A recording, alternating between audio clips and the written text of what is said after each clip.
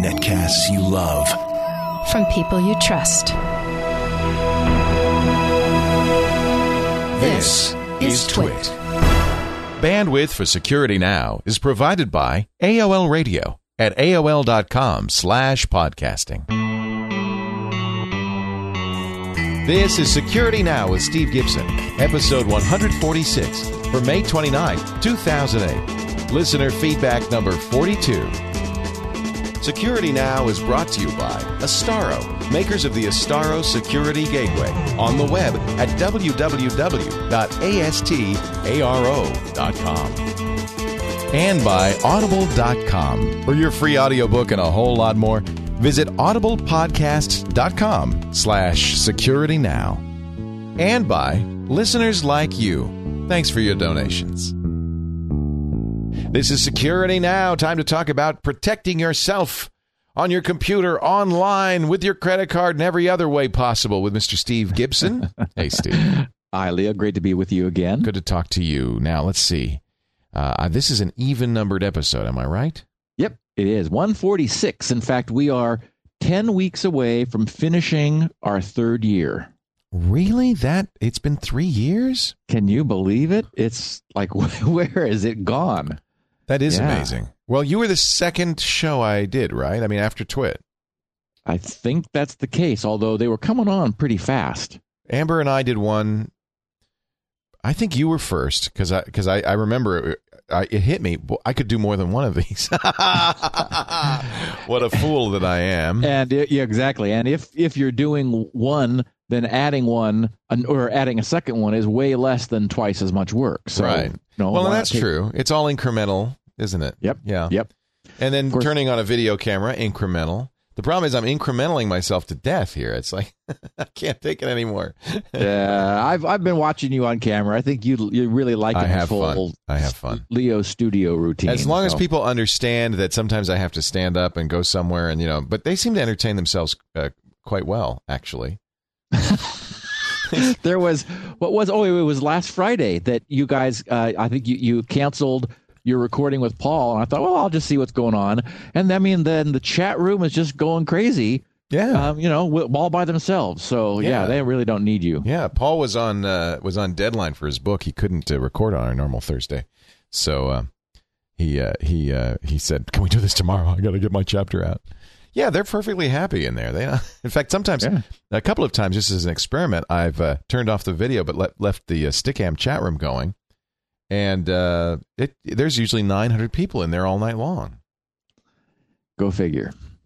I don't understand it. It's the power of your celebrity. No, it's not me. No, and I think that's really an important point. It's the community, and I think that's what's really exciting about what's going on with the web in general. Is it's all about community now. It's not about the old media. It was about celebrity.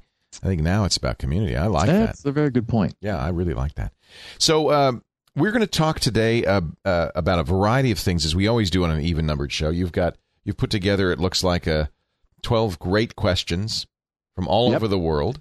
Submitted by our, these are issues and mostly questions, some little info tidbits submitted by our listeners. Yeah, I shouldn't just call them questions. It's a variety of stuff, yeah. Yeah. And I did want to mention, many people mentioned that apparently I broke the URL for the feedback form. We've been saying grc.com/feedback, right? And my system appends the .htm to the end. I added the technology so that if a page were given without the .htm, the server would add that. And something I did in the last couple of months broke that. And so it didn't limit our listeners. They still managed to send 375 questions since I last pulled them 2 weeks ago. So, several of them did mention that they had to manually add the .htm. So by the time anyone hears this, I haven't had a chance to get to it because I just read that this morning. It'll be fixed. So whatever it was I did, I will fix it. It's a little scary that you don't know. Well, I've been playing around, working on some very cool technology that we'll be talking about on the show before long. Yeah. And it involves classifying assets on the site for the purpose of analyzing browsers' behavior in handling cookies depending upon what type of asset it is. And so something in there I broke. And it's like, okay, fine. I'll go figure it out. Apache, which is the web server that I use and most Unix types use, has a very nice module called Mod Rewrite that handles this URL kind of massaging. You're using IIS, Microsoft's server. What does it do? Do you have to do something special? No, it does nothing. I'm actually, all of this stuff I do, Shields Up, the e-commerce system, the perfect paper passwords, the perfect passwords generator, all of that is my own code. Oh, you're not running, but you're running IIS as your server, though. Basically, yes. I've got IIS, and they have an API called ISAPI, IIS API, or actually there's no two I's, it's just IS API, and it allows me to insert my own code in front of the web server and behind the web server. So essentially, I've completely encapsulated Microsoft's original web server in my own code, all in assembly language, of course. And so all the stuff that the site does, it does, because I've added code for it. Right. Well, that's interesting because it's so nice. I use the Apache Mod Rewrite all the time. You could do redirects with it, but you could just take a URL that's incoming.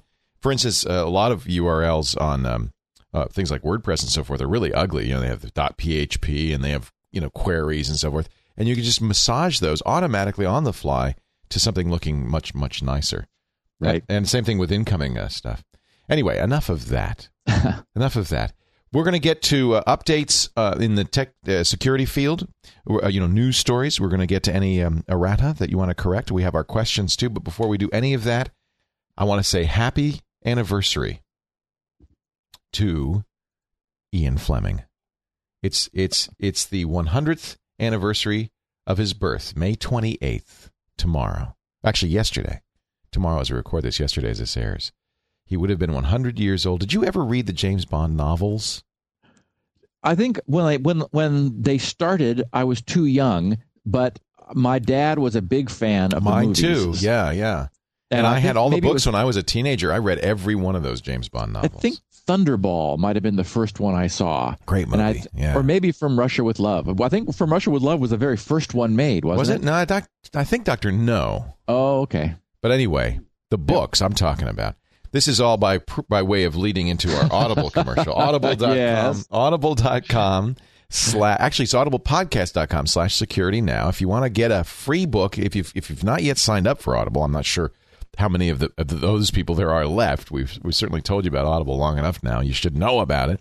But if you've got a hankering for audio entertainment of a huge variety, please do me a favor. Go to audiblepodcast.com/security now. When you sign up, you get a credit towards a free book. And we try during the shows to recommend great books. And I just noticed that since yesterday was Ian Fleming's birthday, that Audible has a special section of all the novels of James Bond. Now, if you liked the movies, the novels are great. I mean, these kind of encapsulate an era. He was urbane, shaken, not stirred. Let me play a little bit. The first one was a Casino Royale, which actually it's not necessarily my favorite, but that came out in 1953. We're talking about the novels now. Then Live and Let Die, then Moonraker, Diamonds Are Forever. And, of course, that's why they made the remake most recently of Casino Royale. Which is great, isn't it? Yes. I hate to say it because I'm a Sean Connery fan, but that's the best Bond ever is the new Casino Royale. It's a really good one. Let me play a little bit of the audio. Wait a minute. Where is it? Maybe they don't. I'll play a little bit of the audio from the original Casino Royale. Turn some knobs here before it'll play for you. They have Simon Vance reading it, who is, I think, one of their best narrators at Audible.com. Blackstone Audiobooks presents Casino Royale by Ian Fleming. Shoot, it starts right at the beginning. Chapter 1. The Secret Agent. Oh, this is actually a good part. The scent and smoke and sweat of a casino are nauseating at 3 a.m. Then the soul erosion, produced by high gambling, a compost of greed and fear and nervous tension, becomes unbearable, and the senses awake and revolt from it. James Bond suddenly knew that he was tired. He always knew when his body or his mind had had enough, and he always acted on the knowledge. This helped him to avoid staleness and the sensual bluntness that breeds mistakes. I just love these. It's really good. Oh, it's a different kind of bond. Yeah. I mean, it's the real deal. This is the greatest stuff. So celebrate the 100th birthday of Ian Fleming, 100th anniversary of his birth, with a James Bond novel. They have them all, and they're all wonderful. What a great time to join Audible and get one of these for free. audiblepodcast.com/security now. We do thank Audible for their support, and we wish Ian, if he were here, a happy 100th birthday. You know, I'm going to go back and listen to them all. It's been so long. I read them, I think I was like 15. Yeah. And it kind of informed my whole, for a while I walked around, with peeking around corners and dodging cars. Yeah. Well, I was more into the suaveness of it. Ah, yes. So are there any updates from last week? Anything you want to... Always. I've always got a whole grab bag of goodies. Yes, sir. Somebody in the Security Now news group that we have mentioned my comment about how when you disable the phishing filter on IE7, it disables the display of the EV certs, the extended validation certificates. Right. And it turns out that there is a way to disable the phishing filter and still have EV certs displayed, which many people may want because they might want the benefit of knowing what's going on with EV certs while, for whatever reason, not wanting the phishing filter to be enabled. In the advanced settings of IE, there is an option down toward the end of the very long list in the last section called Check for Server Certificate Revocation. And if you turn off the phishing filter, that's not checked. You need to check it and then restart that instance of IE7, and you get EV cert display back. So anyone can get IE to show EV cert presence, even if they've got the phishing filter disabled. Wait a minute, by just say that again. That was the most arcane thing I've ever heard of. So you have to... Who knows why, but that's what Microsoft has got it set up for. So there's an option in their advanced security configuration called Check for Certificate Revocation. Okay, so you want to check for certificate revocation. Yes, and if you do, then you get EV certs working. So if you uncheck that, turn off phishing filter, then check it again, it'll come back on. Yeah, or just turn off the phishing filter and then go there and recheck it. Yes, enable the checking for server certificate revocation. So the phishing filter just disables a bunch of things, including that, but you can re-enable that one feature. Yeah, actually, I didn't verify whether the phishing filter changes the setting of that. It may be that it's not normally turned on. The phishing filter also enables EV certs. What I do know is that with the phishing filter off and you enable the checking for server certificate revocation, you got EV cert display on IE7. Got it. Also, I was talking with some bit of excitement about Service Pack 3 of XP last week, and I have been bitten by it, and my tech support guy, Greg, has been bitten by it. I actually had to remove it from this main, brand new, recently built system of mine because twice, and that's all it took, in the day after I installed Service Pack 3, my start menu died, which I've never had happen before. That's a weird thing, yeah. I could press the start button, and up comes the menu, but it was completely dead. That is, mousing over and clicking and things, nothing happened.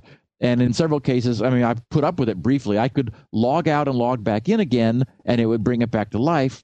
But it's like, okay, this is this is ridiculous. So I just backed out of Service Pack 3, and that was last week, and it hasn't happened again. From a security standpoint, is there any negative to doing that? I mean, are you now going to be more vulnerable? Well, it's not clear what's going on with Service Pack 3. When you use Windows Update, you still do all the pre-Service Pack 3 updates, and then it gives you a new version of the Windows Genuine Validation tool, and then that says, we recommend you install Service Pack 3. So it's like, good, and I have had people say that even that non-network install where it says it's only going to be 66 megs actually downloads the whole thing. Oh, that's interesting. So you still get a huge file download. Yeah, anyway, so what I'm going to do is, and I wanted to bring this up to our listeners because they may want to consider this too. When this happened, I did a little bit of Googling, and lots of people are having problems with Service Pack 3. Just weird sorts of things. Like I ran across one where somebody's control panel applet, doesn't run after installing Service Pack 3. Took it out, and it's back again. So it's looking like Microsoft is having some problems with this service pack. And my feeling is let's give it a month, and they may be patching the service pack. What's discouraging is this is a new machine that you're having trouble with. I mean, it's not like you have a lot of crap on it, right? Right. It's brand new, no age on it at all. And again, I took out Service Pack 3, and now it's just been behaving itself just fine. Well, now we know what it is. Yep. Yeah. And speaking of the PayPal EV certificate, PayPal made a mistake, which put them actually in a spotlight they didn't want, which was they had a cross-site scripting error on their EV SSL enhanced page. And so I thought it was sort of an interesting little gotcha, because they put out a press release a couple of weeks ago saying that non-EV capable browsers were soon not going to be welcome at PayPal, and that generated a bunch of furor. And so they sort of backpedaled from that a little bit. Said, "Well, no, we would just prefer that you used EV enhanced browsers because they're working to promote this whole notion." Well, here they are with this green bar in this green URL, and this is on pages where there's a demonstrated cross-site scripting vulnerability. And essentially what this means is by leveraging that, you can take somebody to a different server that still shows the green PayPal URL, thanks to this cross-site scripting vulnerability. So the point is that it's important to understand that the fact that you've got the green bar, the green URL, the EV, validation, says nothing about the way the site works. It just says, we paid more for our certificate and we were checked out more, and the certificate issuer checked out more in terms of who you are, not in terms of your security. Exactly. And so in this case, it's a bit of a black eye. Yeah, no kidding. Especially since they were going to require it. Exactly. And then the other little interesting bit of news is there is now an unpatched vulnerability in Apple's current version of iCal, their calendaring program. Apple was informed of this by a security research group back in January. And they've been going back and forth. And the security group has been getting frustrated with Apple not fixing this thing. One of them is a remote execution vulnerability, such that if you were to open an iCal file by clicking on a link that you received in email, or if somehow this iCal file is displayed, there's a buffer overrun that allows a code exploit to be executed. And so finally last week, the security company said, okay, we're tired of waiting for you. Apple did say that it would be patched by the end of April and then didn't patch it. So this group went public with the exploits, which has not made Apple happy. But I mean, I can understand their position. It's like, okay, the longer this known hole stays open, the more opportunity there is for exploitation. I mean, this is what we've been putting up with over on the Windows side, of course, for quite a while. I remember talking to WooWoo, one of the security firms that does this, and they knew about a vulnerability in Windows that had been going on for a year. I think it's not unusual for these to go on for quite some time. That's true. And I guess in this case, Apple was saying, look, we're going to get this patch. It'll be patched by the end of April. And that was after many, many prior excuses and delays and broken promises. So finally, these guys just got fed up and said, okay, good luck. if the only way to put pressure on you to really get this fixed is by going public, we try to do it the right way, the responsible disclosure way, and we're tired of waiting. Right. Yeah, I wonder. I mean, I'm sure there's a reason why Apple didn't put it out. Probably there's something wrong with the patch, right? Or the patch caused more problems. This does put a lot of pressure on you to do something now, though, because the hackers know about it. Yep, exactly. Yeah, exactly. So I had a fun SpinRite story, another failure, actually, since we're on a roll doing SpinRite failures. A listener by the name of Alex Walters wrote, and he said, SpinRite failed me, but it's NVIDIA's fault. And I thought, what? And so he says, well, the subject of the email is somewhat deceptive. It's likely not the video chipset's fault, but I digress. A little while back, SMART, that it does SMART, the self-monitoring and analysis reporting technology that are built into drives, started to give me the dreaded back up your data now error. Now he says, I'm not a dumb person, but I hadn't backed up my data on that drive in some 7.5 years. I was quite interested in backing up that data. That's a long time. It's a long time. Wow.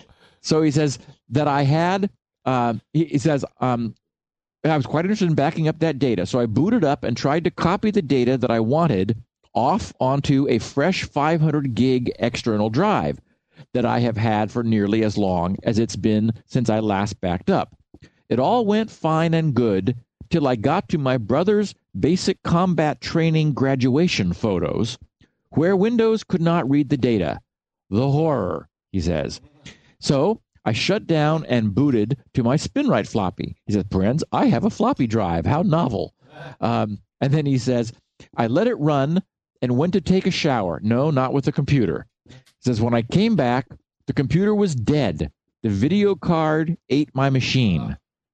So then he says, cut to 1 month later, I have rebuilt my machine totally.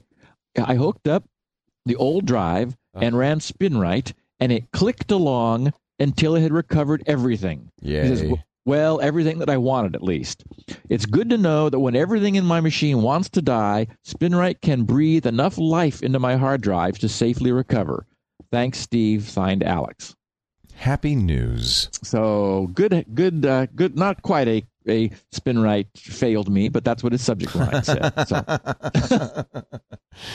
All right, well, let's get into the meat of the matter. I have some very good questions for you from our listeners. Are you ready to answer a few? You bet. All right, let's start with number one. Listener Steve, in quotes, in Florida, notes, we're not out of luck. He says, Steve, during last week's Security Now episode, talking about XP's new Service Pack 3, you said, but I don't know what happens if you push past that and effectively refuse to download Service Pack 3, which, in fact, we now know that Steve won't do.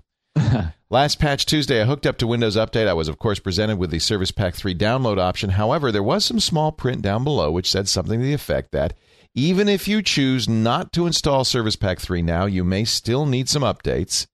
And there was a little button over on the right to click if you don't want to install SP3. You click that, you get the usual menu of patches and updates for Service Pack 2 XP as usual, which I did. And everyone else can and probably should. So in other words, you can get these critical updates even if you don't install Service Pack 3. Yeah, I don't know what Microsoft's going to do about this. Long term, it may not work, right? Service Pack 2 gave you the option of not doing a backup. And I am really glad that Service Pack 3 forces you to keep keep all the uninstall files around. Of course, it's a huge blob on your hard drive, but I needed that in order to back out of Service Pack 3. Right. So now I'm feeling, in retrospect, like I haven't taken my own advice by waiting a while for these service packs and any new service pack to settle down before I just jump right into it, because Service Pack 3 is causing people problems, and not just people with AMD processors. I've got regular, genuine Intel, a quad core chip in there, and my start menu died. It's like, I need my start menu. You're referring to that well-known problem with AMD processors, which is even more of a showstopper. Right. Yeah. Now, what's interesting is, as far as I can tell, Vista Service Pack 1 has not been a problem for most users. Don't know why not, but Yeah, Vista did something wacky on a machine that I have too. I was using it to do some experiments last week, and they updated there were 2 updates that Microsoft Update installed. Now it won't shut down. It gives me the little spinning wheel and then goes to a blue screen. It's like, oh, that's fun. That's nice. That's like fine. Thanks a lot. Okay. Thanks a lot, Microsoft. Johnny G in BC, Canada, mentions the Debian Ubuntu Linux OpenSSL mistake, which I'm not familiar with, but I'm sure I'm going to learn about right now. Steve, I realize this is a simple mistake that has more or less been corrected with the patch now, but since you were quoted in the article, I was curious as to what you think about all this. I look forward to your thoughts on the whole problem and possible problems with open source in the future. What happened? Oh, Leo. First of all, although I chose this one note from Johnny G, many of our listeners said, hey, why aren't you talking about this horrible mistake in OpenSSL that the Debian guys made? And many people wrote. So I thought, well, yeah, I mean, let's okay, talk about it. Yeah. Now is the time. We're in our Q&A episode. Right. Okay, so get this. Back in September of 2006, so, year and a half ago, the Debian guys ran a program over their source code called Valgrind and another one called Purify. These are automated tools designed to check the security and it's sort of like an advanced form of lint, which, lint is a tool that's been around forever that sort of like helps people with their C programming finds things like uninitialized variables and sort of questionable syntax in code. So this thing it purports to be this Valgrind and Purify, sort of a higher level version of that. Well, it finds a block of memory which has never been initialized. It's just this uninitialized block of memory. It looks around through the source code, can't find anywhere that any code is initializing it to zeros or which is typical.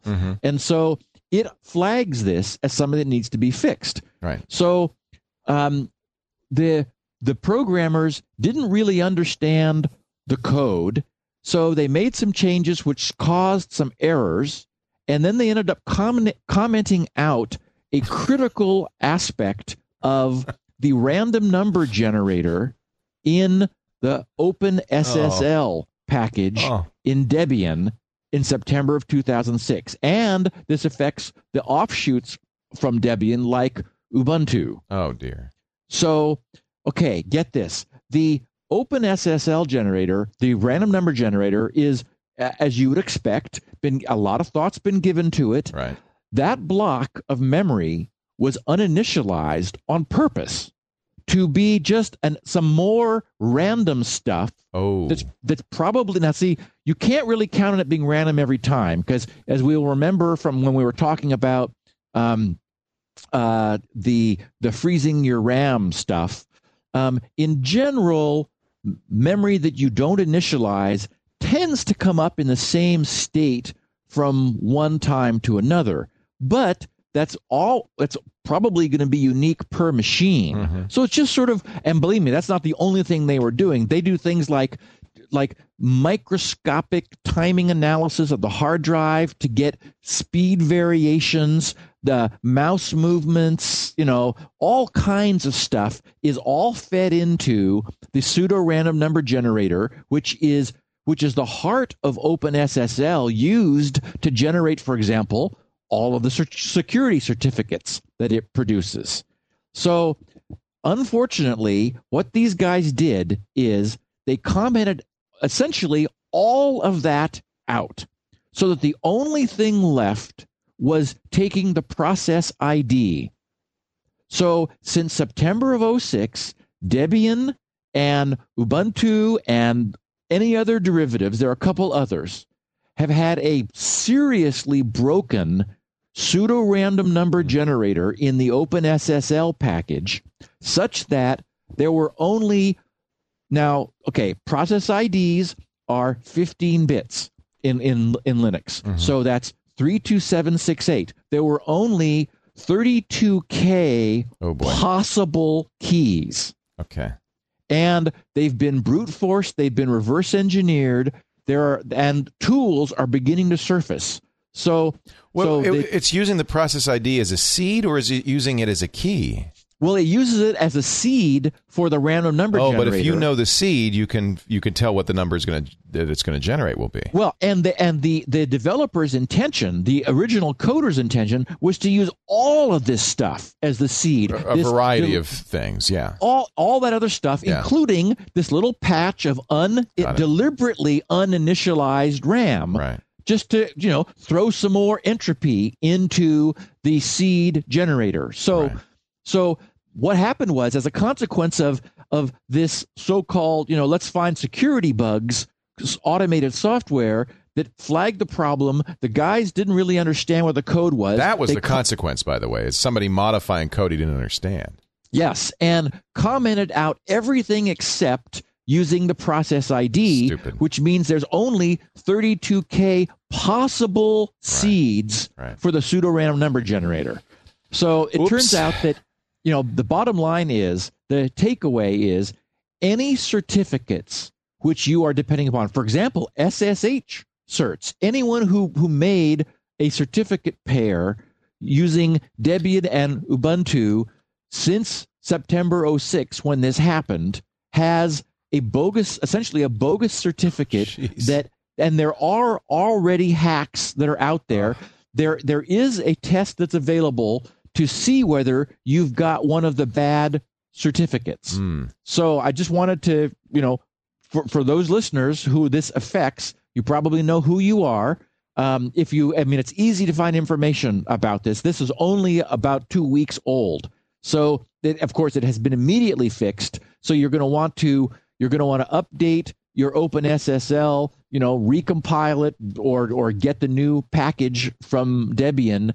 And if you've generated any certificates in the last couple of years for any purpose, you need to consider them as really exploitable.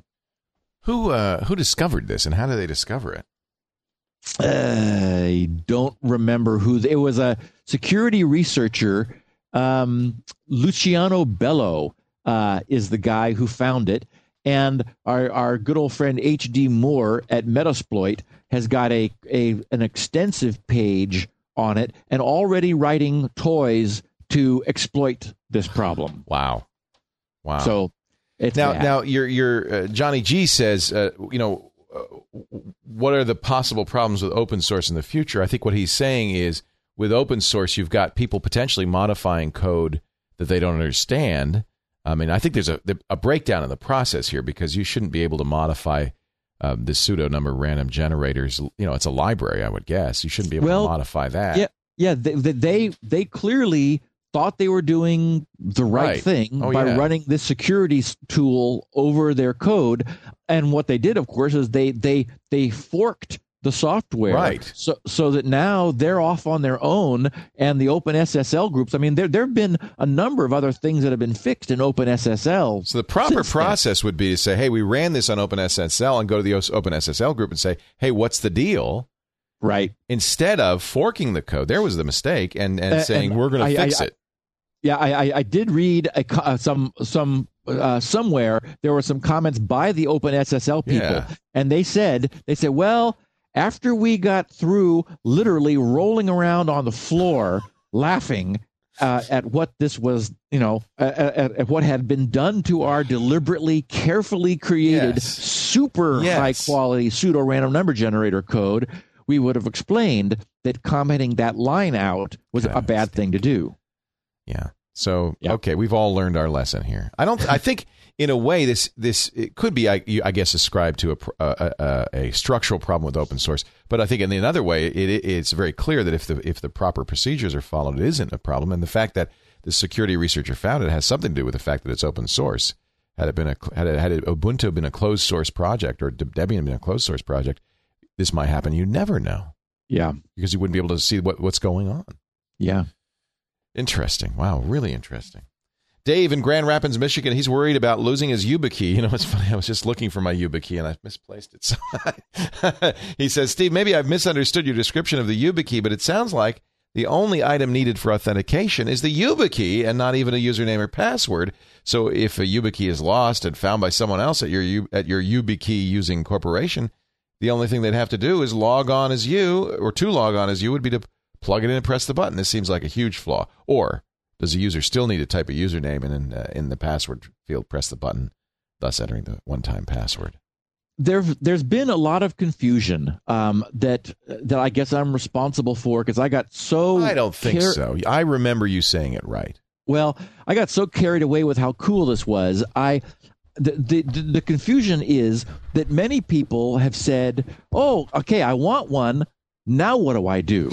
Right. That is, it's not. That is your fault, by the way. Yeah, it's not an end user tool in the same way, for example, that the PayPal football is, or I should say that the reason the PayPal football is an end user tool is it's offered by PayPal, who supports it. And so immediately upon getting it, you've got something to do with it.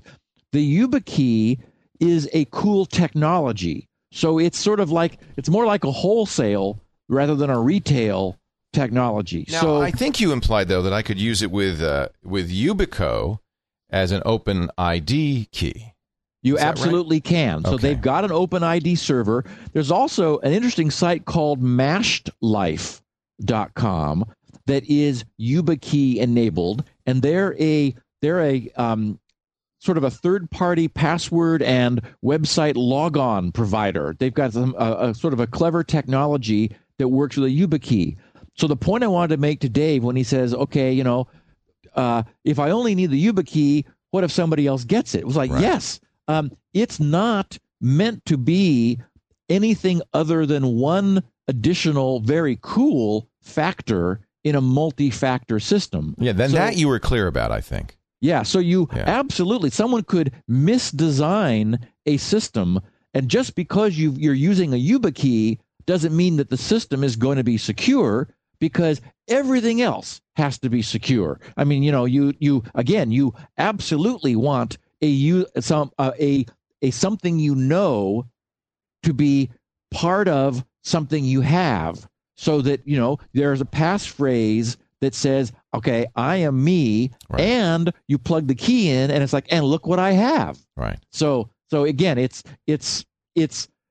I believe this thing is going to take off, and there will be people who are using the YubiKey. I mean, I know from Stina, for example, that I think she told us during the podcast that she's received queries from universities that want to give one of these to every single student and faculty member. Yeah. And so it would be, something that they use to log on to, terminals and things around campus. And so, these kids are going to get these and go, wow, that's interesting. Never seen one of these before, not knowing how much more it is, Right. because, essentially the IT department will provide all the back end infrastructure for it. So I'm holding my YubiKey right now. For those of you watching the video, I'm holding mine too, Lee. Yeah. So by it. So this is something that Stina sent to us. But so can I use this with Yubico as an OpenID provider, and it would do everything? I mean, in other words, can they become a provider for me, and so I can use it standalone, or do I need to kind of do? No, absolutely. They have an OpenID server, Okay. and you could use them as your OpenID authenticator. And what would that look like? I would still have to enter my login and my password, right? Yes, you at any OpenID site, you would be giving them your username and password. Well, okay, you'd give them whatever it is that site wants. Because I'll give you an example. When I log into a site that uses OpenID, I click the OpenID link. They say, okay, what's your OpenID provider? You give them a web page that is an OpenID provider. So you'd give them Yubico.com. Then you're pulled to Yubico, where you give whatever Yubico requires. In this case, I presume it would be a username, password, and the YubiKey. Yes, I don't know. I don't know. It just depends what they do. I've not looked at that. Right. But I know that they have an OpenID facility that is there and free and will always be free. Right. So somebody with a YubiKey who was getting into OpenID could use Yubico's OpenID service. Great. Great. Yep. And presumably Yubico is implementing it as you would recommend, which is multi-factor authentication, name, password, and then the YubiKey. Maybe, but they wouldn't have to. I mean, all they're really saying is, are they saying this is you, yes, or are they saying you have a YubiKey? Because the site that you're logging into could also require username and password. Well, but that's the idea of OpenID, is it bypasses that. Okay. So you're with OpenID. The whole point of OpenID, we can use it on twit.tv, for instance. You go to twit.tv and either provide the credentials we have given you, or say, no, I want to use my OpenID credentials. At which point you're sent to the OpenID provider who verifies your identity. You're right. Your entire identity, and then makes the assertion that this really is you. Right. And then you get sent back to twit.tv, which says, okay, I know you're you. Do you want to set up an account now using this identity? In other words, should this identity be trusted? And so that's the process for OpenID. So yeah, they would need to do some identity validation. Right. Yeah. Kyle Hasegawa in Tokyo, Japan has a tip and a link for me. Steve, he says, this one's actually for Leo. Leo mentioned he was looking for a tool to test his server against attacks. I have more information on our hack attack, by the way. Fascinating story. I'll tell you about that in a second. I use these 2 Firefox add-ons for security testing. Found them to be very good. They're from securitycompass.com/exploitme. I like that, .html. The first is XSSme, which is brutally yet safely slams your site with a torrent of XSS attacks. Well, I don't even know what those are. Cross-site scripting. Oh, cross-site scripting. Okay. Yep. The second is a SQL Inject Me, which does the same thing except with SQL injections. After the test, the tools provide in-depth reports about your site's security, at least for those 2 vulnerabilities. Cool, huh? I've run these against my Drupal 6.2 site as well as my own homebrew websites. I'm glad to say they all passed. Probably a good idea to limit testing to your own sites to avoid a visit from your local FBI agents. Yeah, actually, these are we've talked about cross-site scripting and about SQL, SQL injection attacks. Right. These are 2 tests that do a whole ton of, for example, cross-site scripting script exploits. Right. So it really hammers your page, the pages that you give it, with all kinds of attempts to perform SQL injection and cross-site scripting attacks. Right. Well, in my case, it was neither. So okay. I found out what happened. Are you curious? Do you want to know the story? Yeah. It took me a little while to figure out where the vulnerability was, and it was me. I was the vulnerability. I was the stupid person. So what happened? I guess the hacker sent me another note. By the way, he said, I'm not Brazilian. I don't speak English, but I'm not Brazilian. So we don't know where he's from. But he posted on my blog. He posted a comment saying, you should harden your site, and if you want some help, send me an email. And later sent me a note saying, well, this is how I got in. I had posted, you have a site, a kind of a private site on leoville.com, Steve, where we put Security Now so you can download it. Sure. It's not hidden by anything but obscurity. It's just it's almost like an open directory, except there's some PHP code managing it. So you can go there and you can see if there's the new files are there and download them. I have several of those. They're not websites. They're not FTP exactly. They're just kind of file storage places for various people. I put my commercials up there for the radio shows and stuff. On one and only one of them, and I enabled a feature that allows people to upload files. Oh, dumb. Ooh, yeah. And it turns out that the folder it gets uploaded to, the incoming folder, I either didn't set permissions on or set them incorrectly to allow a script in there to be executed. So all the hacker had to do is he uploaded a script, which I found. In fact, I have, and at some point I'd like to go through it. I want to parse through it on camera, and maybe you can be on when we do that. And it's PHP code, but go through it and show exactly what the script does. It's very interesting. It's not a very well written script, by the way, but it's an interesting script. It did the job. Did the job, because what it does is it looks for all the vulnerabilities on the server. It looks for open directories, files it can download, particularly looking for configuration files. So apparently what it found was a directory with a configuration file it could download that had a MySQL password in it. Ooh. And that's how he got in. And there were only 2 of the sites on that server. There are about 5 sites on that server, but only 2 of them were unprotected enough that he could zap them. The rest of them were hardened. So I've since found that. I think that's a pretty good hack, Leo. Well, it was, yes, it's a great hack, and I think probably not great, but I think what the guy did was he's going around. He probably has an automated tool looking for open directories that he can upload to and execute, and he found one. Foolish of me to leave that there. I don't know what I was thinking. I certainly know that's a vulnerability, and but it did give me, and it's going to be fun. We'll go through this little C9 script that he wrote, or he got probably from elsewhere, and show how it works. So it'll be a good kind of an extra security episode we'll do on Twit Live at some point. Yeah, cool. Anyway, these tests would not have found that. It was too stupid of a vulnerability for these tests. John in Moncton, New Brunswick wants to know about the effectiveness of MAC address filtering. Not Macintosh, but MAC, MAC address filtering. My wireless network has the ability to restrict access by MAC address. How secure is this if I'm behind a NAT router? It would seem to me that as long as a MAC can't be hacked or faked, this is pretty secure. But could it really be that easy? We've talked about this before. I know that some of our listeners are kind of rolling their eyes thinking, oh, Steve, why are we going to go over this again? The reason is it keeps coming up, and major tech support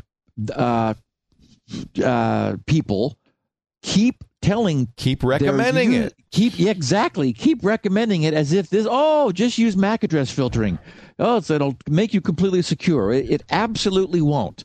So I won't take too much time, but I want to explain to John and any other listeners who might be wondering if that solves a problem, why it doesn't. Right. The reason is that the MAC address is in the clear, even if you've got encryption working in your network. The MAC address has to be in the clear because it's sort of like the outer address for the packets for any endpoints on an Ethernet. Ethernet, by definition, uses 48-bit MAC addresses, and that's how the packet gets to where it's going on the network. We should mention that every network device has a unique 48-bit address called a MAC address. Right. Yeah. And it's interestingly guaranteed. The way they guaranteed to be unique is that 48 bits is divided into two pieces, 24 bits each. One is a manufacturer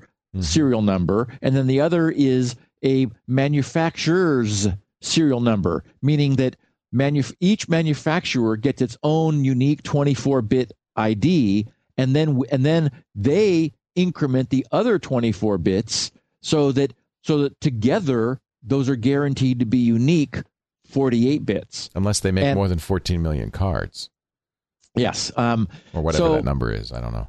And you can always get another manufacturer ID. So that's not a problem. And in the worst case, if you had a LAN that had identical MAC addresses, you would immediately get various sorts of alerts from your equipment saying that there's a MAC adapter collision. An adapter would say, wait a minute, there's somebody else on this network with the same MAC address as I. In the same way that, those of us who configure IPs manually have probably had IP collisions before, right. Where you get a dialogue saying, wait a minute, some other machine on the LAN has the same IP as I do. So, it's just like, oops, well, we can't use that card, that LAN card on this network because by some bizarre coincidence, there's been a collision. And that can happen because users in more recent adapters are able to change the MAC address.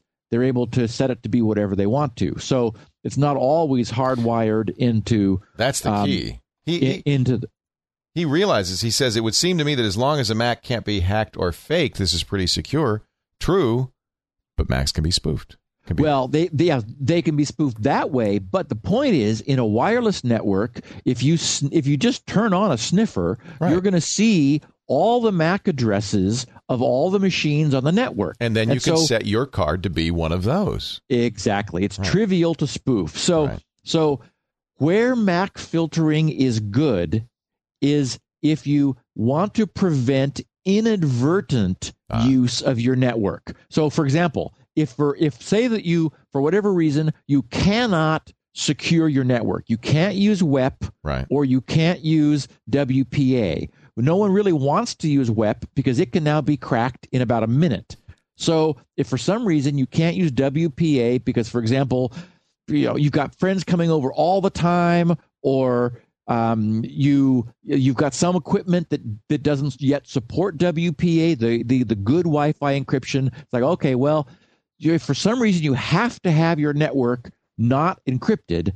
Well, the problem is that anybody within range will see your network listed and again just connect to it. Right. So the one thing, well, in fact, many people connect inadvertently. They just turn their computer on. It finds the strongest signal. Well, that if you've looks got, good. Yeah, I'll take that one. If you've got a good, strong signal, right. people will be using your network right. without your knowledge or permission. Right. So MAC address filtering is useful if you wanted to prevent that kind of sort of like soft, you wanted to put up a soft barrier to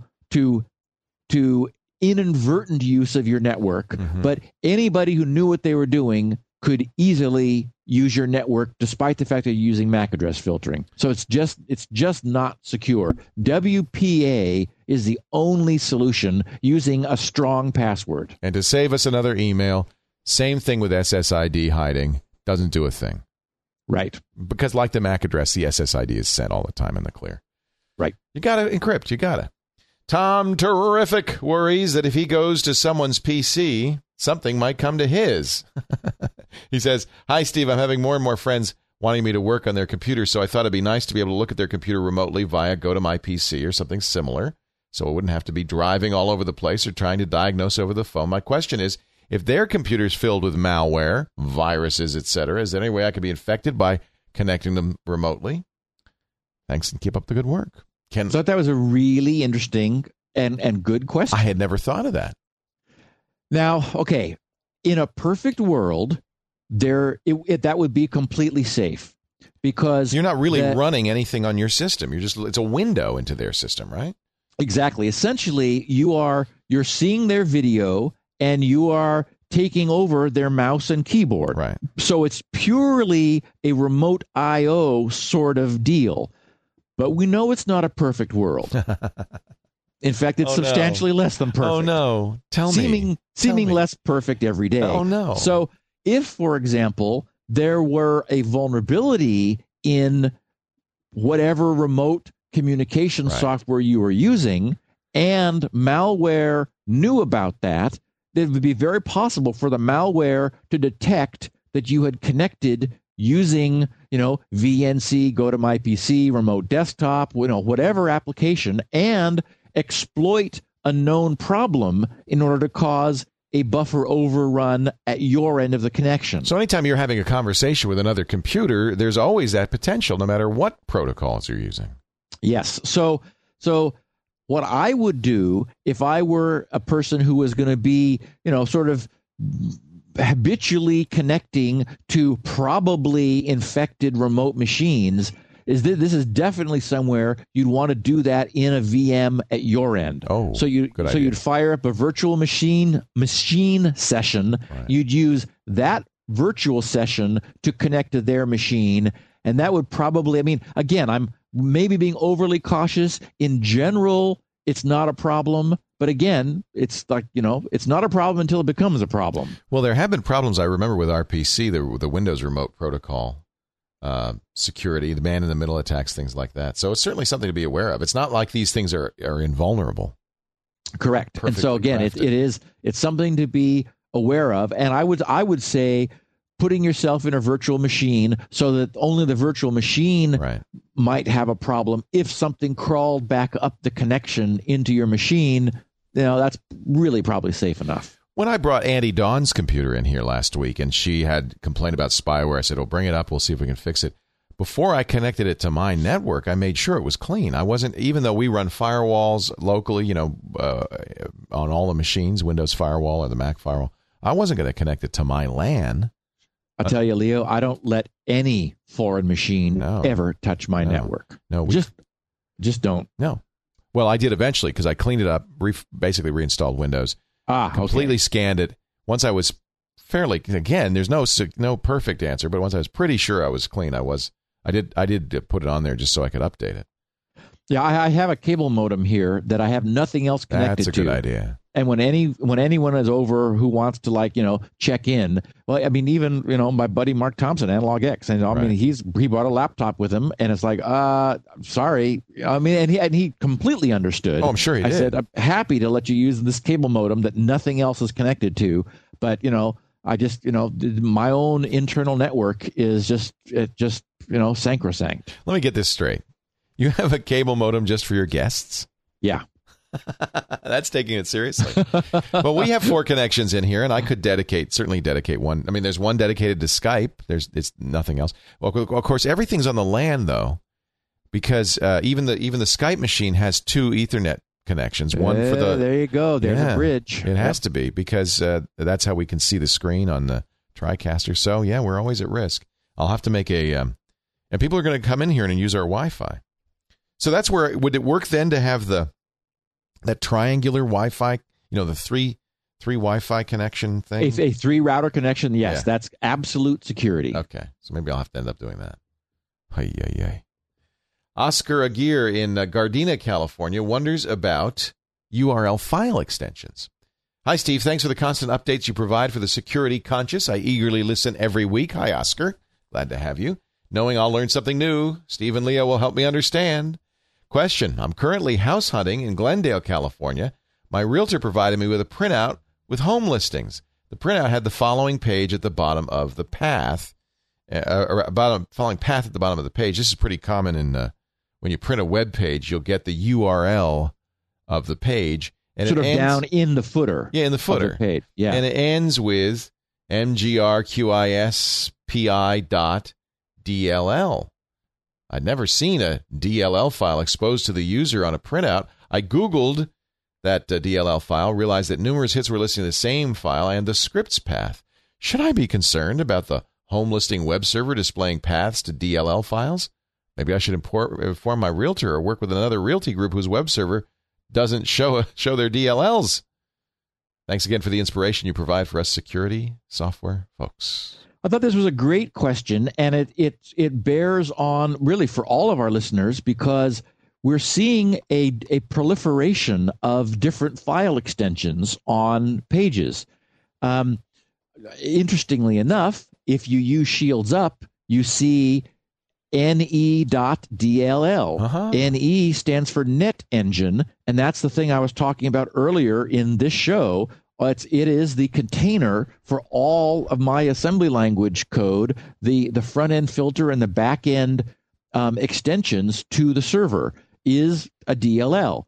We're seeing PHP. Many people have seen, for example, PL for Perl. Mm-hmm. The original was CGI. So you'd see, something blah, blah, blah, .CGI. Right. So those have all been file extensions of either executable or interpreted code. So when you see .htm, HTML, SHTML, as we saw before, you may see .exe even sometimes. Yeah, and sometimes you'll see an exe. So some of if you see HTML or HTML, then those are actual text files. But for example, ASP now, Active Server Pages, is one of Microsoft's technologies. So you can either have scripts which are interpreted by some executable code, or you can actually have the executable program itself, which is typically what you had in the original .CGI type of original web extensions.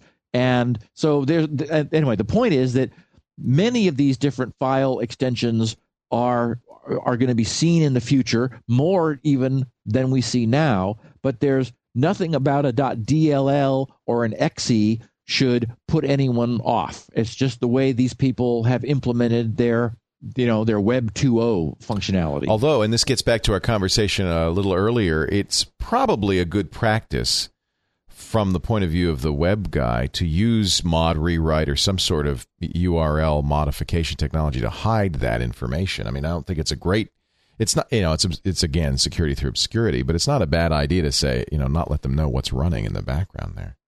If there is a flaw, for instance, in that DLL, they know how to attack it. That's a very good point. For example, Oscar says he Googled that file name and found lots of instances where it was being used. Right. So he was able to use Google to find all of the sites using that file. If a problem were found in that file, and then unfortunately, this is how search engines are being used now in order to find other sites that can be exploited in the same fashion. Right. So you're right. Yeah.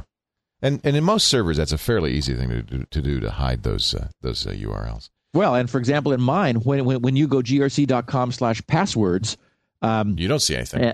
Exactly, because it is aliased to an any.dll URL that invokes the code to display the perfect passwords page, but users don't see it. It's also just cleaner. Yeah. The guy who invented, Tim Berners-Lee, the guy who invented the World Wide Web, said he had never intended for URLs to be visible by the end users. Those are always machine readable. And he just never thought that people would actually have to type in http://. He just didn't expect that. Yep. So it wasn't designed for humans. Wells B. Goodrich, love that name. Wells B. Goodrich in Santa Cruz, California. He wants stealth with his NAT. Hi, Steve. Recently, I purchased an Airport Extreme 802.11 Wi-Fi base station from Apple. After installation and configuration, where I chose to enable the NAT firewall, I tested the security using Shields Up. To my dismay, the all service ports test indicated that there were ports closed but not stealth. No possible configuration could change that result. I've owned several routers with NAT firewalls built in. My computers, 1 PC and 3 Macs, a tiny LAN, have always tested stealth in the past. You want to explain what stealth enclosed is real quickly, or should I go on? Let's finish first, and I'll go back. I'm not particularly technically astute, but having my LAN hidden from the larger internet universe always provided me with a sense of security. As I couldn't get a stealth status using your grid scan, I stopped using the Airport Extreme in favor of a D-Link broadband gigabit gaming router, which is a very good router. I use that as well, and an Airport Express for my Wi-Fi needs, including printing. So he basically has 2 routers. This arrangement has once more restored my stealth mode. Question is, if the Apple Airport Extreme truly includes a NAT firewall, why did the ports only read closed? Was I overly paranoid to mistrust the Airport Extreme's insecurity based on the results of the Shields Up test? Thank you for your work with Leo creating Security Now. Since my discovery of the program about 8 months ago, I haven't missed an episode, even though I'm primarily a Mac user, and some of your subjects are sufficiently arcane that they may as well be spoken in Klingon. In spite of those limitations, I gain a great deal by listening. Oh, one more thing. Spin right for the Mac, please. Okay, so this is actually a little controversial. That is to say, there isn't universal agreement, especially among the old bearded Unix guru folk, that stealth has any value. Mm-hmm. And you'll see this in postings. I mean, I'll when I'm roaming around the net looking at DSL reports or something, somebody will say, "Hey, I wasn't all stealth at GRC," and some curmudgeon, will say, "That's a crock." You created this notion though of open, closed, and stealth, right? I coined the term stealth. As far as I know, I don't know that there was any real concept of it before. Right. So the fact is, anything that is stealth is technically breaking the rules. Oh. Any TCP/IP stack, by definition, should, for example, respond to a ping, because that's what ping is for. It's for internet engineers who need to ping things to verify that packets are able to get there and get back. So it's really useful to be able to ping. Let's explain. A port is a connection between the outside world and your computer. You could think of it as a socket. You think of it as a handshake. It's a highway. It's a path between your computer and the outside world. There are many ports, 65,000 some ports that you can use. If a port has a service at the other end of it, let's say I have a web server running, and you say hello to that port, it'll say hello back. What would you like today? It'll say, yeah. If there's nothing running on it, you have kind of 2 choices. That's open, by the way. If there's nothing running on it, it could be closed. It could just say, hey, I'm here, but I don't do anything at that port. Or it could say nothing. That's stealth, right? It just doesn't respond at all. Exactly. The idea for a TCP port, which is really the only one that will necessarily respond, when you attempt to make a TCP connection, which is what like web and email and many of the most common services use, if you attempt to connect to a port where there is no service listening for connections, by definition, by RFC formal regulations, that you should get a reset back saying this port is not open. You should be actively told that you have found a machine at this IP address, right, but it does not have that TCP port open. And similarly, if you ping using a protocol called ICMP, the ping you should get back should say, oh, there is a machine or there isn't. So what stealthing is a breaking of the rules. It is a deliberate breaking, saying if somebody tries to connect to a closed port, we're going to just drop the packet. We're not going to affirmatively respond that, hi, we're here, but that door is closed. We're going to say nothing, as if the packet just went off into the, yonder. Why would I want to do that? Well, because I mentioned before that it's very useful for internet engineers who are wearing white hats. Mm-hmm. Unfortunately, it's also very useful for hackers who are wearing black hats. They're looking for machines. Exactly.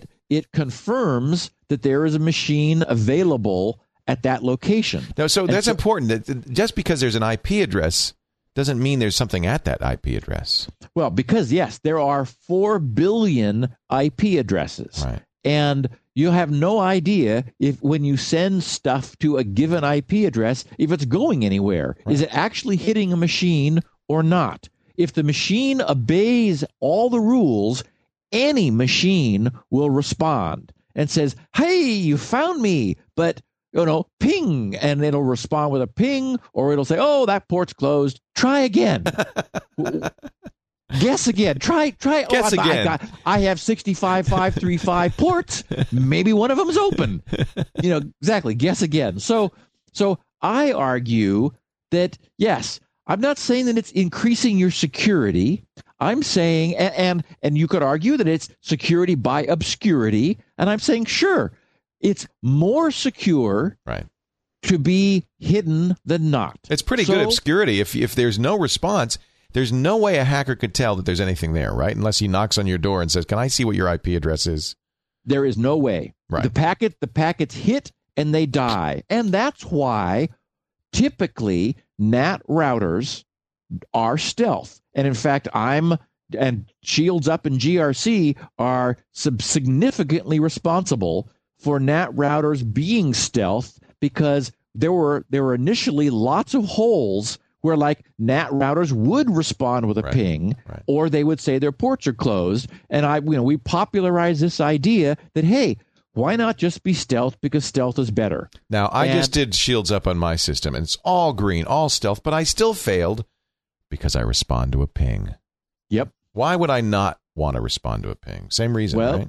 Yeah, because you're responding to a ping, therefore somebody knows there's something there. And so that you could argue that it heightens a malicious person's interest. Or say they wanted to say that, it's giving away information. It's like for no reason. Like maybe they want to know if you're there, if your machine is on, when you're on vacation, because then they can go over and break a window.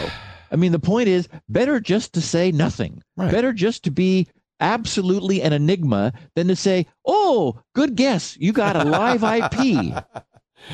This is by the way, the Comcast router default configuration, and I will go in there and I will turn that off. How do you turn off ping? It varies. There's no universal way, but normally it'll be like there'll be some WAN side, WAN as opposed to LAN, WAN meaning wide area network. There'll be some WAN configuration where you can typically say, it'll say like, disable ICMP, WAN side ICMP, or it might say, respond to pings or something. Right. And the good news is most routers now default off. Otherwise, people complain because they go to security now, and then they say, hey, I'm not stealth. I want to be stealth. Right. And I say, why not? Why not? There's no reason. Yes. And so to answer Wells' question, there's nothing arguably insecure about the fact that Apple's Airport Extreme, and this is a well-known characteristic of the Apple Airport Extreme. Which port is it? Is it the ident port that it turns on? No, it's all of them. They all come up as closed. Really? As opposed, it responds by the book. It responds to pings. It responds to attempts to open a port by saying this port is closed. Right. So it could easily just say nothing, but for whatever reason, that's not what they chose. And worse, they don't give you a way to change it. Right. Which seems dumb. That at least you should offer that as an option for somebody. Because people want it. Again, I'm not saying it makes you more secure. I'm just saying, and again, the old Unix, curmudgeons who say, it's against the rules not to respond. It's like, okay, yeah, fine. So, that made sense in a gentle, benign world where there were reasons why you might want to look at the topology of the network or whatever. And I'm glad that Yahoo and Google still allow pings because I use it to test to see if I'm up.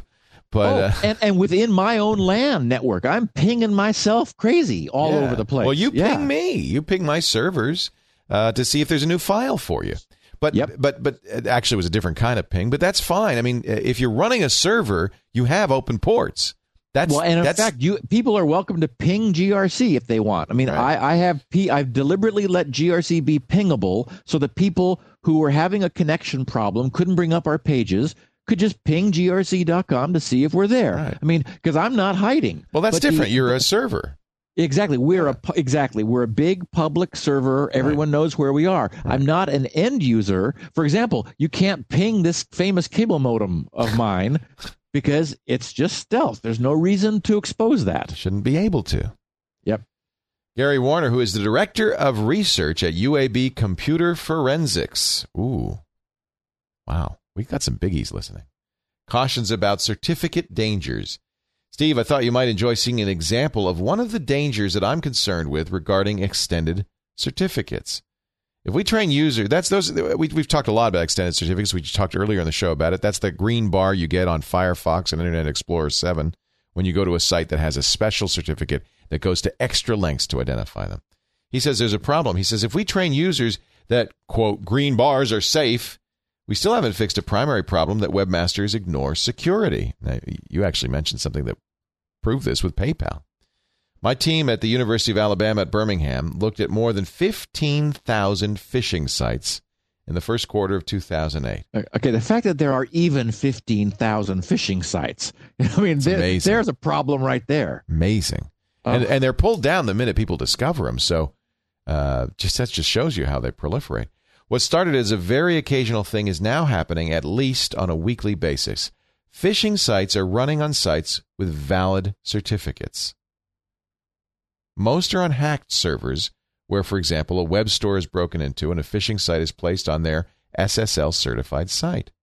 We're actually also seeing situations now where the criminals are buying certificates.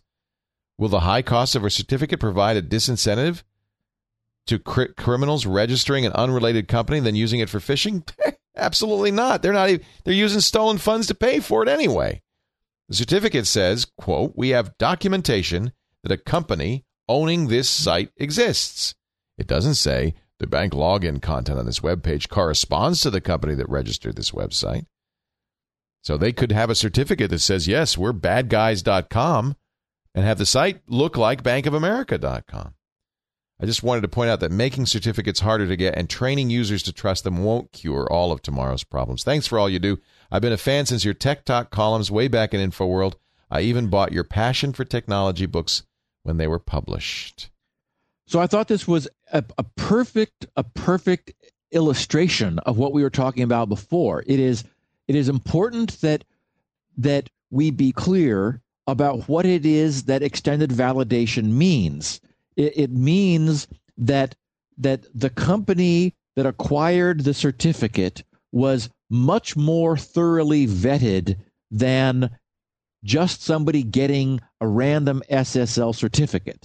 So, that's what the certificate authority is vouching for. VeriSign issuing a certificate to Gibson Research Corp has verified, my identity, our corporate address, that our corporation is a company in good standing, blah, blah, blah. I mean, they're doing all this work to say that, for me to get the green bar, they've really checked us out. Right. But it says nothing about my company's security practices. Am I encrypting all of my e-commerce data? Well, yes, I am. Every single node of my B tree is encrypted. Right. So, I'm going over the top, but that's not what that certificate says. So it's important that people understand that all it is asserting is the identity of the company that obtained the certificate, nothing more. And, I think most users are going to look at that green bar and say, oh, green means safe. And they mean safe, not green means I've identified this as a person. Yeah. So I think that he raises a very, very good point. Actually, remember, I think I made some sort of a mildly disparaging comment a few weeks ago about that hacker safe certificate that's appeared on all these sites all over the place. Yeah. Get this. It was on the PayPal page that had the cross-site scripting vulnerability. Well, I don't even know what who knows what they're testing for. Well, exactly. It's just bogus. Yeah. Kyle Hasegawa's back. He has another question from Tokyo. Good memory, Leo. I don't forget names like Kyle Hasegawa. He has a quick fix for really dead hard drives. Hi, Stephen Leo. In episode 145, you mentioned there are some hard drive problems even the mighty SpinRite cannot fix. Those, of course, being hardware failures. You also said that once a hardware failure occurs, you'll have to spend thousands of dollars to have data recovery professionals dismantle the drive and extract your data. Well, here's a cool trick that has worked for me, and it only costs you the price of another drive. I must warn you, this is a last resort and should only be done if software repair attempts are futile and you're not willing to spend thousands of dollars. What he's saying is by doing this, you're making it impossible to fix if it doesn't work. The trick is to locate a drive that's exactly the same as yours. Matching the model number is imperative, but matching the production code is even better. Carefully remove the PCB, that's the circuit board.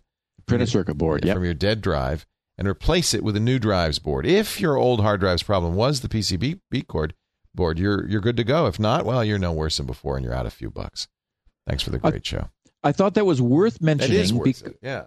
Because it's a midpoint in between, running SpinRite and hoping that SpinRite's going to be able to do the job, and forking over $2,500 to a Drive Savers group. And you mentioned something that I also know, and that is that these drive recovery companies, they have inventories of old drives just for this purpose. They've got parts.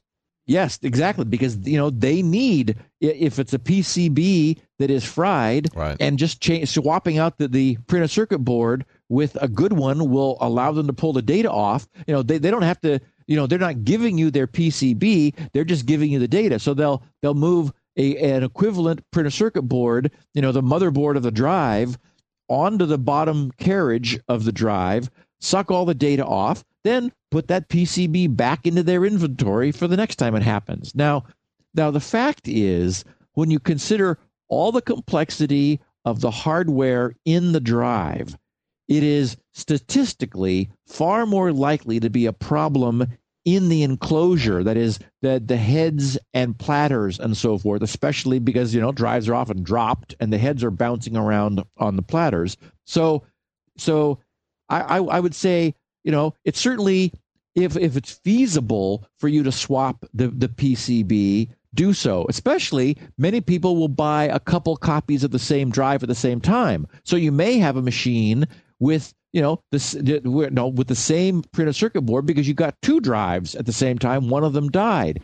It's certainly worth giving that a try if you're comfortable with swapping printed circuit boards on the bottom of hard drives. Right. My sense is it's probably not going to give you the leverage that you could count on that happening But it's a really nice compromise between just using software and, spending literally thousands of dollars. That's a good point. I hadn't thought of that, Kyle. Thank you. Yeah, very good idea. Do you have to desolder the board, the PCB to replace it, or is it just socketed in there? I've never seen one that you had to desolder. Normally, there's a flat cable coming around, and you can pull the flat cable off, or very often now you'll see pins sticking up through a connector. And so if you pull the board, sort of wiggle it back and forth, but pull it directly away from the drive, it'll just unplug very cleanly, because, of course, the reverse of that happens during manufacture. Yeah, they want to be able to put it in easily. Exactly. Bob J. in Claremont, California has a really bad router. Hi, guys. Verizon recently changed my system to their Action Tech modem router. It fails the Shields Up test by responding to a ping. It's funny. My Comcast does that, too. Something my Linksys router never did. It also exposes its home page, which shows my network setup to the world. Oh, boy. I typed in the public IP, and it pulls up the router's homepage with all the information. Granted, I'm using a strong password, but I hate this thing. I called Verizon, and their assistance was, well, useless. Any suggestions? Can I disable the NAT on the Verizon router and go back to using the Linksys? I've been listening since the beginning. Thanks for the great information. A lot of ISPs are doing this now. Comcast did it to us, too. The cable modem or the DSL modem is built into a router, so you have to use their router. Yep. Okay, first thing. The fact that he typed in the public IP and he got the router's homepage, that it's in itself does not guarantee that homepage is available from the WAN side. Oh, he has to do it from home or somewhere else. Yes, he's got to get a friend of his, somebody he trusts, to, while he's on the phone with him or while that IP is the same, to type it in from outside and see whether that page comes up. There is a characteristic of some routers and not all routers, that if you are able to get to them not only using the so-called gateway IP, which is your private IP inside the network, typically 192.168.0 or .1 something, but you can also sometimes get to the same, essentially the same thing using the router's public IP, but only from inside. So it may very well be, and I hope that it is the case, that from the outside it is not exposing its configuration page. And if it is, many routers give you the option, again, in a WAN configuration page, WAN, to disable what they will call WAN administration. You absolutely want to have WAN administration disabled. You don't even want to expose a login page, because someone could just sit there and pound on your login over and over and over, doing a brute force attack until they get in. And that is not something you want to allow to have happen. Yeah. So disable WAN management. It shouldn't pop up a page. If it does, and you should have a password on the darn thing. So make sure you put a password, change the name of the router if it's a wireless router. All of those things are very important to do. And also, while you're at it, tell it not to respond to pings if that's a configuration option. Right. Now, if none of that is possible, well, if at least it's not possible to tell it not to respond to pings, you can still put your Linksys router behind it. That is, have it there out in front, and then your Linksys router. And so, you want to bolt that public face down as much as you can. If there's an admin page, tell it not to respond to ping. Use a username and password and so forth. But still, you could plug it into your Linksys router and use your Linksys router. So then you've got all of the Linksys's security, and we know that can be bolted down tight. Excellent. Cake Man from Malaysia has a bone to pick with us, and I'm going to let him do that in just a minute. But first, I want to mention the fine folks at Astaro who have kindly sponsored this podcast for 2 out of its 3 years. And they have no bones to pick with us. No bones to pick with us. We have no bones to pick with them. Astaro makes the great Astaro Security Gateway. If you are a small or medium business and you need superior protection for your network from spam, from viruses, from hackers, you get complete VPN capabilities, including SSL VPN, which makes it very easy for your users. You get intrusion protection. You get content filtering, complete control over instant messaging, peer-to-peer, all of that stuff. An industrial-strength firewall, all in a simple, easy-to-use, high-performance appliance, one that can grow with you as you grow up to 9 or 10 of them without additional load balancing. I mean, this is an amazing device. I want you to contact Astaro at astaro.com. I should show you mine. We haven't, what does it look like? And you can see it's about the size and shape of a router. I like it, though. It's a nice metal box. It's really secure and strong. This is an amazing device, the Astaro Security Gateway. In this little box, I've got all the protection I need for my whole corporate network. I want to put it on the cable modem. That way I can let people use my cable modem and not have to worry about it. ASTARO.com or call 877-4 ASTARO. You could schedule a free trial of the Astaro Security Gateway in your business. They also have a web gateway now, which is very cool. They really are the kings of all this. It's the best in class open source and commercial software, all in one simple, easy-to-use box. By the way, if you're a non-commercial user, you can also try it for free, including all the updates at astaro.com/security now. I just love this. And also, it's got a mount so I can put it on the wall like that. I just really think it's a nicely designed box. ASTARO.com or call 877-4 Astaro for a free trial in your business. We thank Astaro so much for their support of Security Now. Are you ready to have your bone picked? Oh, yes. Pick away. Cake Man in Malaysia says there is a potential problem in using one of those Linux boot disks that we talked about, because I like this idea. He said on Security Now, episode 142, you recommended the use of a live Linux CD to access questionable websites or other risky activities. I'm not sure this is a good idea. It's true that I can use, for example, the Fresh Hardy Heron Live CD, the Ubuntu that just came out for online banking. However, as time goes by, and this is a very good point, there will surely be security holes and vulnerabilities found in this live CD, but by that time, I might be vulnerable. Unless I can build an up-to-date live CD, I wouldn't use it for that purpose. I might be wrong, but can you clear my doubt on that? Thank you. Well, can you say OpenSSL vulnerability? Perfect example. Yep. Perfect example. Yep. As you said, that's the new Ubuntu, and unless it's as new as a week ago, it may very well have the vulnerable OpenSSL pseudo-random number generator that's been in place since September of 2006. Now, the point is, if you install it on a hard drive, it has automatic updates, just like Windows or Mac, so it will be fixed. But a CD can't be updated. Yep. So I think that's, when we were answering the question by our listener who was going to be using remote access to help other people with their machines, one of the things I was going to say, I talked about, running that in a VM. An alternative would be, for example, if you're using VNC that is multi-platform, you could use VNC on a Linux boot CD, and again, be very safe. As we said when we were talking about this before, as long as your drives were not available, then you're really working with belt and suspenders security there. Right. But so Cake Man's point is good. If your live CD is old, that would be bad. Right. So it probably makes sense to keep it fresh and not use it for a long period of time, because at some point there will be known vulnerabilities there. I guess the point is bad how?